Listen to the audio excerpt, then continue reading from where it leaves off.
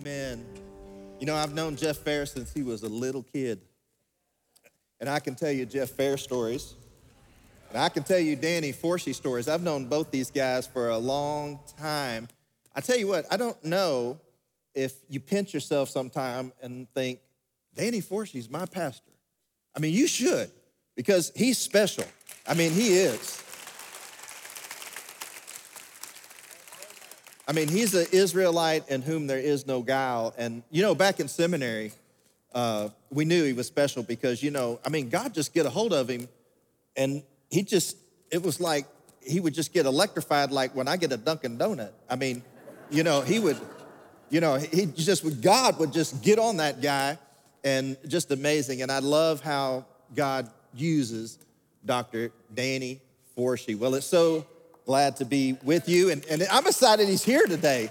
So he invited me here and I didn't know at first he was going to be here. So this is just such a thrill to be here with he and Ashley. And we've been friends with their family for so long. And I'm so proud of all their children and what Bryant's doing and what Leighton's doing. And my silly snake, Hannah, is probably here somewhere. And we have, speaking of that, our Hannah is here. I have 4 kids, Graham and he's my oldest, Graham and Gabrielle, Hunter and Hannah. They're all of them but one of them here. Gabrielle's not here, are running around here. Well, it's a joy to be at Great Hills Baptist Church. If you don't know about me, I was an atheist for 21 years, and I set out to prove that Christianity was not the truth. But I discovered there is powerful evidence from science, history, archaeology, prophecy, many different areas, which demonstrates beyond a shadow of a doubt that Christianity is the truth. Contrary to popular belief, you do not have to check your brains in at the door to become a Christian. Becoming a Christian is one of the most reasonable, intelligent decisions that you can ever make.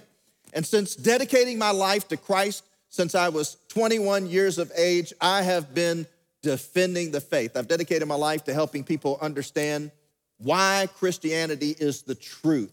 And I've written several different books on it. We have a website that you might want to go to. It's called defendingthefaith.law.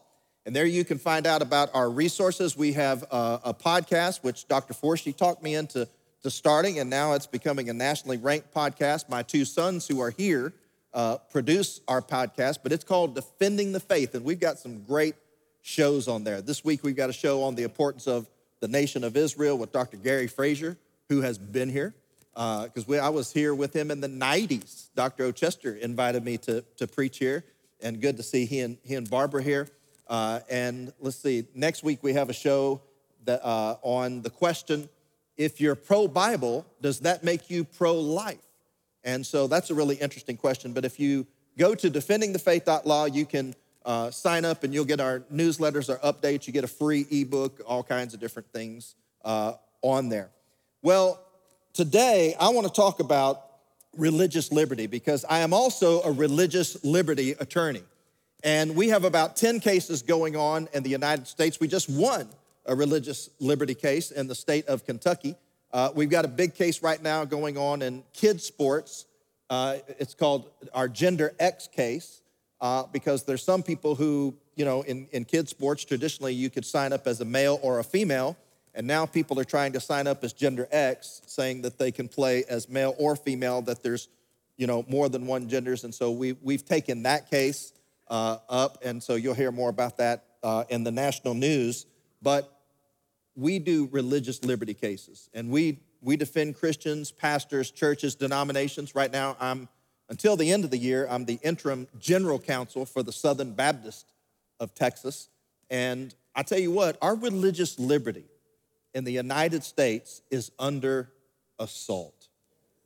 You know, we take it for granted that we have these protections. I mean, we are protected by several things.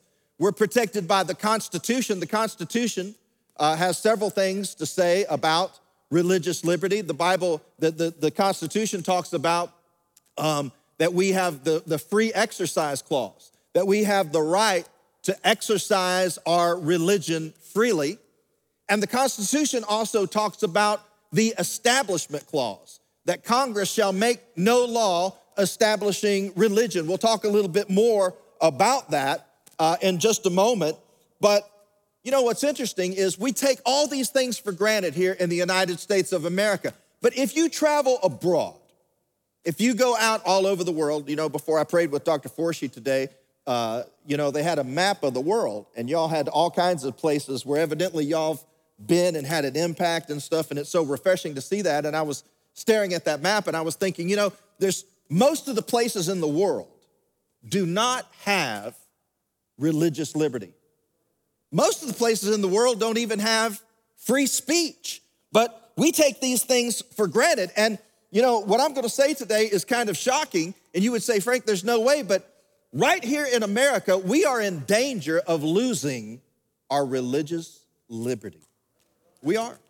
And you probably know this better. You know, some places I go and they don't seem to know what I'm talking about, but I'll tell you what, Austin, Texas knows.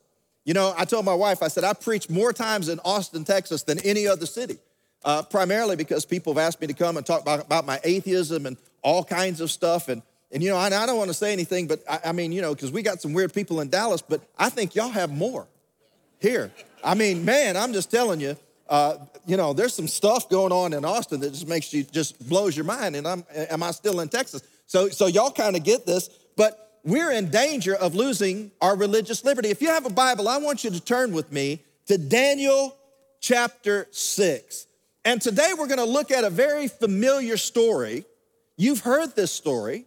You've heard it probably when you were as a child in Sunday school, and you know much about this story, but this story represents a little bit more than probably what you think. It's the story of Daniel and the lion's den. And you know about this story, but here's what I want to point out to you today. This is the story about how religious liberty got taken away. It's the story about how faith was made illegal. And you know, it's a really interesting thing when it's illegal to do what is righteous. Now, I'm telling you, this is coming in the United States of America. We're in danger of this. It happened in this story in Daniel chapter 6 in the kingdom of Babylon. The kingdom of Babylon had a king, and his name was Darius. And what was interesting about the kingdom then was they had a problem in their government because they were taking in all this money and the money was disappearing. So somebody within the government was embezzling all the money. And so the king got together a man to look into this, and his name was Daniel. And so it was Daniel's job to do this investigation and to solve this embezzlement problem. Now, I'll tell you this, when Daniel took this job, he was 85 years old. Now, let me ask you something. Do we have anybody here that is 85 years or older? Would you raise your hand? Yeah. Now, I'll tell you what, Dr. Chester is 95 years young. And he doesn't look it. You look like 65. You look like a spring chicken, son. And Barbara, I think, just turned 85, right? But I want to tell you something.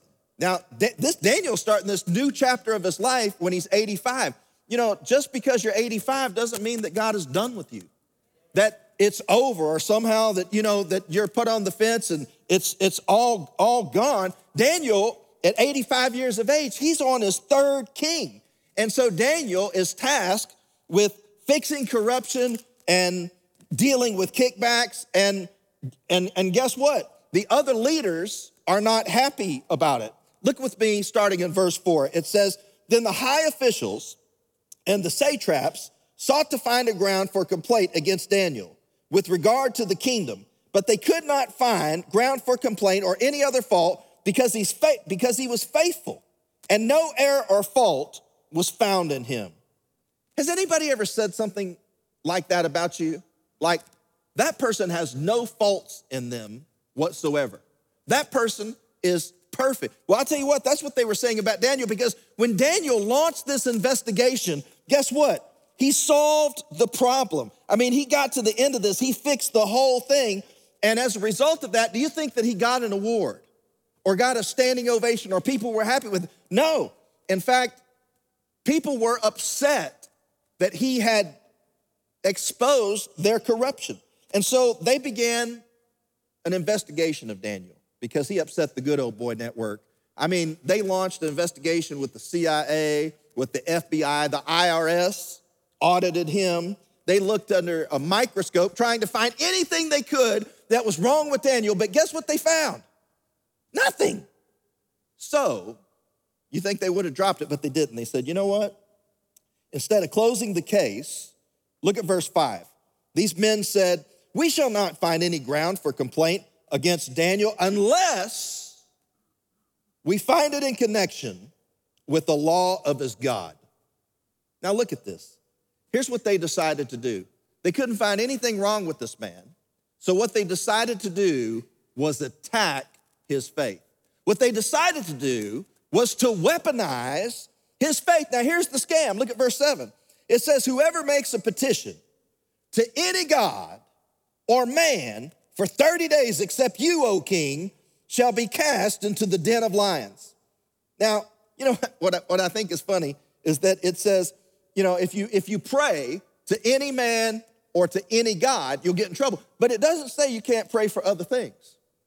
You know, when I was a seminary student at Southwestern Seminary, you know, I was a PhD student, and so was Dr. Danny Forshee. And back then, you couldn't just take all your classes at one school. You had to take some other classes outside of your school. So me and Danny signed up for some other classes over at TCU, at Bright Divinity School. And if you're a horned frog, a purple people eater, you're not gonna be happy with what I'm about to tell you. So anyway, I take this class, and in this class, and Danny, I can't remember if you were in this class, but they took us and they wanted us to pray to a tree. You were there, weren't you? I mean, it was unbelievable. Now, I will tell you this. There were two of us, at least two of us, that would not pray to that tree. You know, and some lady comes over and says, hey, man, you know, God's in nature and blah, blah, blah, and all this stuff. And you know, Danny and I are just like, you know, there's a God, and it ain't that tree. You know, we're not praying to that tree. You know, Danny, the other day, we went to eat over at this restaurant over by TCU, and my youngest daughter, who's Hannah, she's here today, she's 15, she goes, Dad, we're over by the tree that they tried to make you pray to. Can you take us to? I took her to the tree. She wanted to see the tree.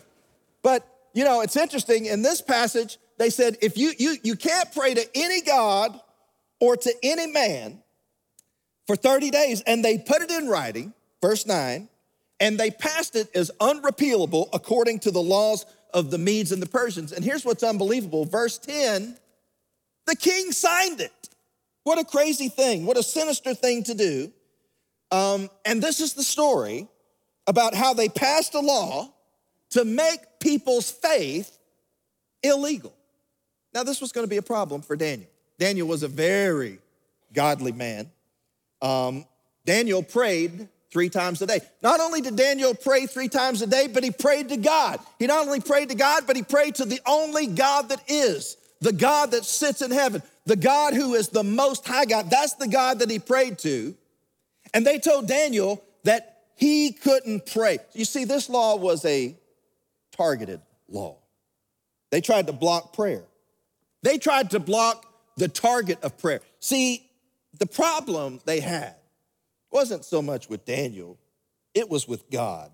You know, if you're a Christian, you need to understand this. Jesus says that the reason that the world hates me is because I testify that its works are evil. And when you follow Jesus, the world will hate you too. But you need to understand this. It's not your message that the world is rejecting, it's God's. It's not your words that the world is rejecting, it's God's. But you know, we have to follow God even if people reject us. We have to follow the words of this book even if people repel us. Because like Peter said to the Lord Jesus Christ, he said, you alone have the words of eternal life. And you know, that's why as Christians, we have to be salt and light in the world. We have to be faithful to the end. And he that overcomes to the end, the same shall be saved. And God has called us to be overcoming Christians and to stand against the culture of the world when it's anti-God. And our world, unfortunately, is getting more and more anti-God. They did all this behind Daniel's back. The Bible tells us in verse 10 that Daniel learns about this after the law passes. So here's Daniel's reward for solving this great problem, one of the greatest problems they've ever had in their country. He solves it, and his reward is they pass a law banning his faith. You talk about getting blindsided, getting stripped. You know, I've often wondered this. If Daniel would have known what they were doing, because, you know, he has the highest position in Babylon. If Daniel would have known what they were doing before they did it, do you think that Daniel could have done something about it to stop it? I happen to be a person that believes that he could have. You know, let me ask you a question as a Christian. As a Christian, if you knew there was an unjust law that was going to be passed in the United States of America that would hurt the Christian cause, that would be designed to attack the God of the Bible, do you think that we should do something about it? Well, I'm gonna tell you something. It's happening right now in America. And this is not a political message, but, and I'm not advocating any kind of political position, but I'm gonna tell you something, that Christians, the way things are going in our world, we're going to have to stand up. You know, there was a time in America that there were so many of us, there were so many Christians that we didn't have to do anything. We didn't have to go to the school board meetings. You know, things would just kind of work out right. We didn't have to go and vote on things because things would just kind of work out. Let me tell you something, those days are long gone and past. Now, the time is coming in the United States of America that we are going to have to show up. We're gonna have to show up at that school board meeting. We're gonna have to show up at the ballot boxes, because if not, we are going to get smoked. You know, some of my favorite people in the world go to this church. I got a lot of friends in this church. But I'm gonna tell you something. There's somebody in this church, you ought to know her name. Her name is Cindy Asmussen. Any of you know who Cindy Asmussen is? And so she is a liaison with the Southern Baptist of Texas over legislative events. She's absolutely brilliant, off the scale. And, you know, I would have come here to preach even if I didn't know who Danny Forsey was, just because this is Cindy's church.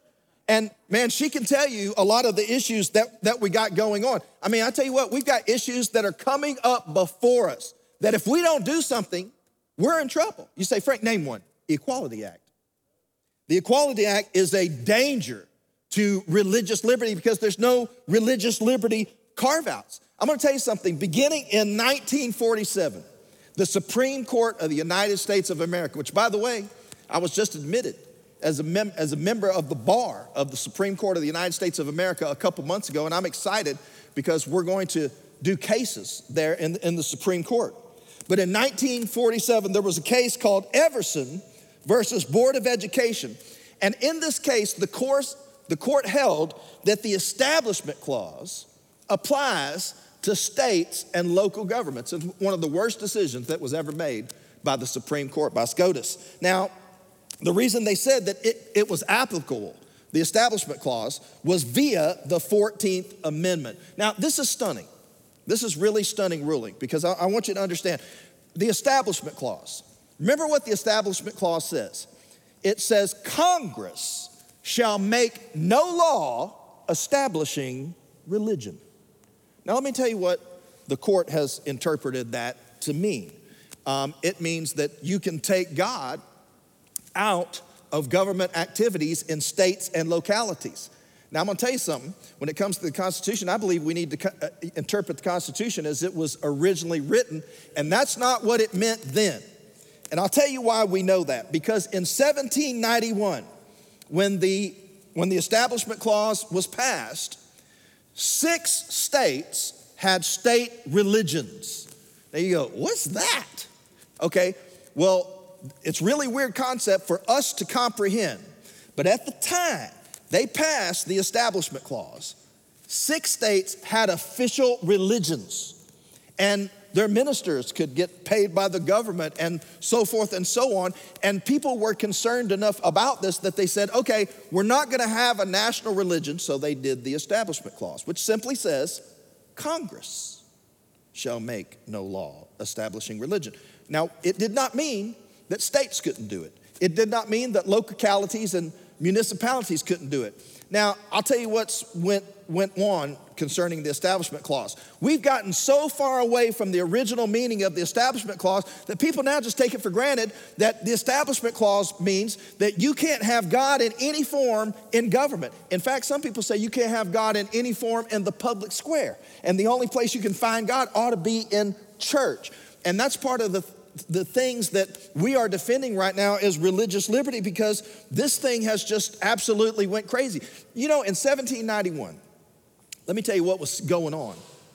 After they passed the Establishment Clause, they were praying in Congress. So it didn't have anything to do with that. They were swearing officials in on the Holy Bible. George Washington was the one that started this. They still did it after that. They had regular sermons in Congress and in Senate. They had official chaplains that opened with prayer. I mean, I could keep going on and on, but let's go back to Daniel. So Daniel finds out that they passed this law. Let's look at verse 10 and find out what he does.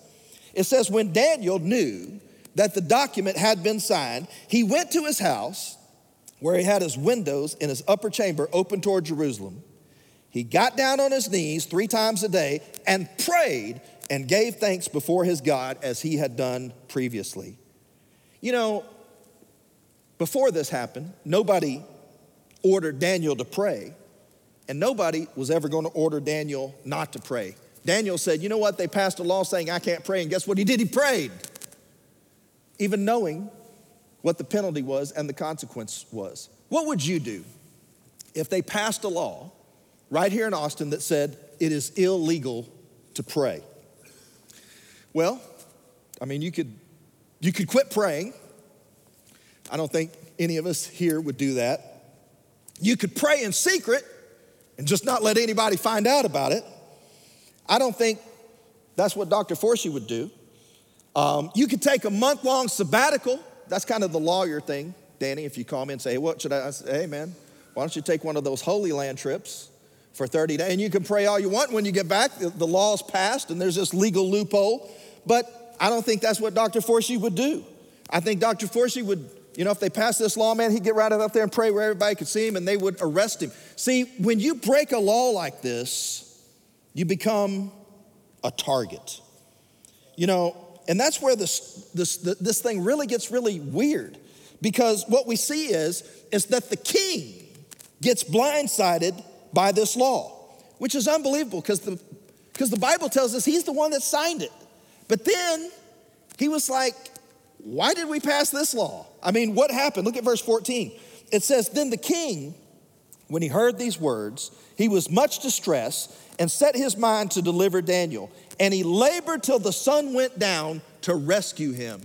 You know, it's probably like bills that they've got going on. I mean, last night the Senate went all night. They may still be going, trying to pass whatever it is they're trying to pass now. I mean, sometimes they pass so many laws they don't even know what they are, and the king's just signing them and stamping them, and he didn't even read it. And all of a sudden it got passed, and he could not do anything about it. There's a lesson there. And he was a very powerful man. He thought, I'll just not worry about it, and when it gets passed, I'll just undo it. Well, this guy's the king of Babylon, and he couldn't get it undone. You see, he knew he messed up, because here's what happened. He shouldn't have allowed the law to pass in the first place. Now, that's where we're going to have to be. That's right. We're going to have to be, I'm going to clap. I'll clap for myself. We're going to have to be vigilant as Christians. We're going to have to watch these things. We've got to earnestly contend for the faith. We've got to stand up, and look at the penalty in this case. It's severe. The penalty for praying was death. Now that seems like a just penalty, right? That seems like the appropriate, you do the crime, you got to do the time, you pray and you die. And what's interesting is the death penalty is enforced by lions. Now, lions are the executioners. Now, this is going to be a big problem for lions, because I don't know if you know this, but in the Bible, did you know Genesis 9:5, animals are forbidden to kill human beings?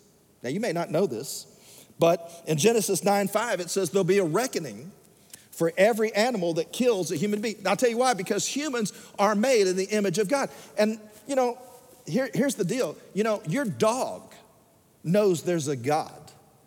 I'm not a cat person, but your cat knows there's a God. There's a ton of people in Austin that don't know there's a God, but none of the dogs and cats in Austin, they all know that there's a God. Now, some of you, how many of you are cat people? Yeah, cat people. Now, and you may be thinking, that's fine. My punishment is you're going to throw me into a pit with a bunch of cats. I'll be okay. Cats love me, you know? But they're big cats. They're big cats. I mean, do you know a lion's roar can be heard over 5 miles away? That when they eat 30% of their body weight in one sitting? I mean, that's like Jeff Fair eating 200 quarter pounders for lunch today. He could do it. He could do it. Yeah, in one meal. So, and you know, you may be thinking, well, when they throw me down, I know what to do. I'll just give them my leg and they won't eat me. I'll just give them some dark meat. Look, that's not what cats eat. Lions don't eat Church's chicken, Kentucky Fried Chicken. Okay, they eat vital organs. So they won't even touch the stuff that we eat. They're gonna eat your heart, they're gonna eat your liver, they're gonna eat your kidney, they're gonna eat your brain, stuff we need, okay? So they drop you down in there, and a lion has the strength of 14 men. So you're no match for lions. But you know what? Daniel goes down in there, and here's what the Bible says. The Lord sent his angel. Man, I love that. You know, God has special angels in the Bible. You know, he has an earthquake angel. I like that angel too. He can bring an earthquake and set you free out of prison. He's got lion taming angels. He's got all kinds of stuff. God has angels for people who do the right thing. Did you know the Bible says that you can be around an angel unaware? You can be around one of God's angels and not even know. How many of you have never seen an angel? Well, no, don't raise your hand. I just said you might see one unaware and you not know it. So you don't know whether or not you've seen one. And Daniel was delivered from the lion's den by this angel, but the story's not over. Verse 24, look at verse 24. It says, and the king commanded those men who had maliciously accused Daniel, they were brought and cast into the den of lions. Now listen to this. This is the most interesting part of the story. They, their children, their wives, and before they reached the bottom of the den, they overpowered them and broke all their bones into pieces. Listen, this was a bad law designed to hurt God's people. But look who it ended up hurting. It ended up hurting innocent people.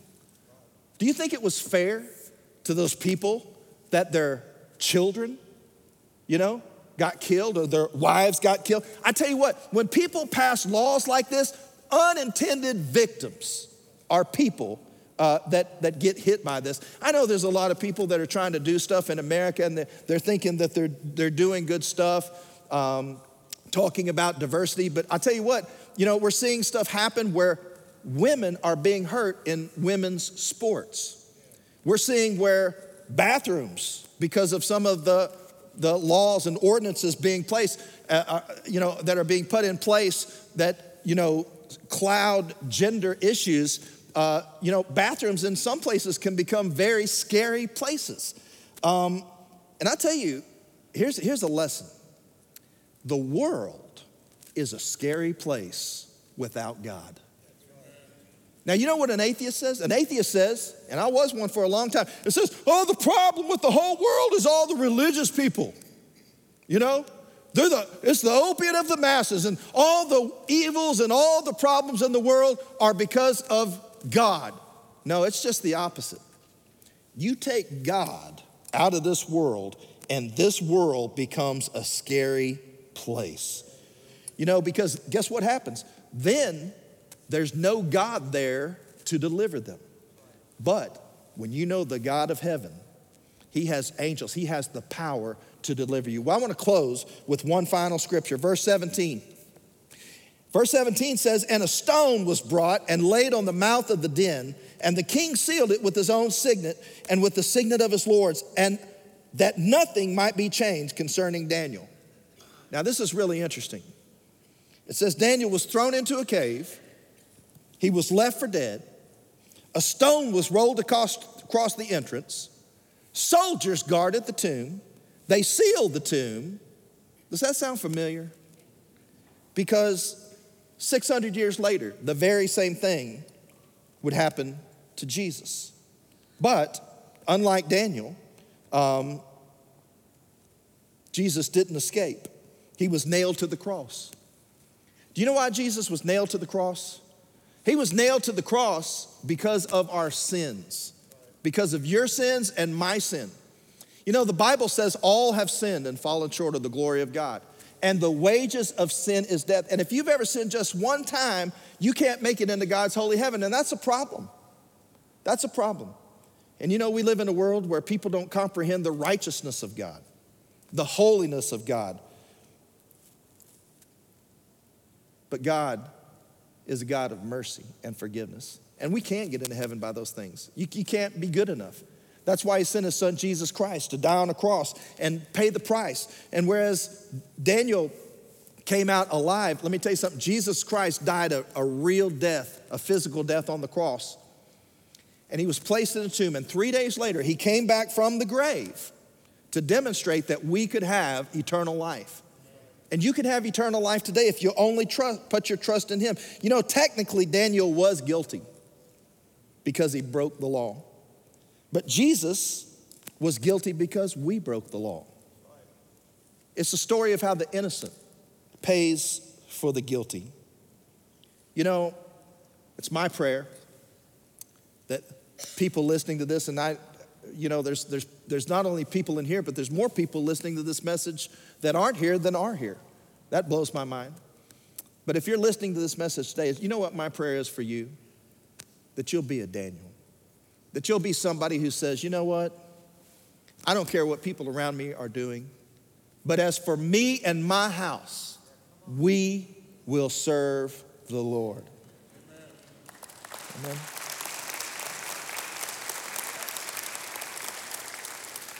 And you know, it's not just be a Daniel, but you know, be a King Darius and do the right thing. You know, Darius, if you look at the story, he's trying to catch up, isn't he?